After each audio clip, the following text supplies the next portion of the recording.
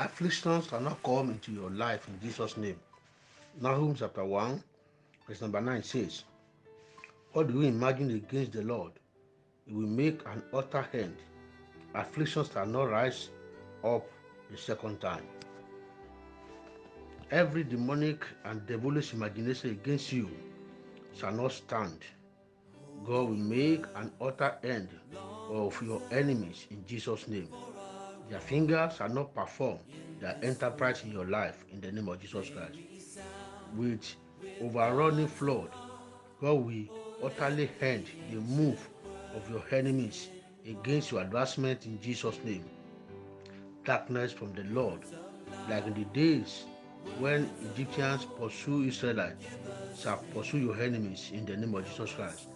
Affliction shall never rise any longer in your life again in Jesus' name.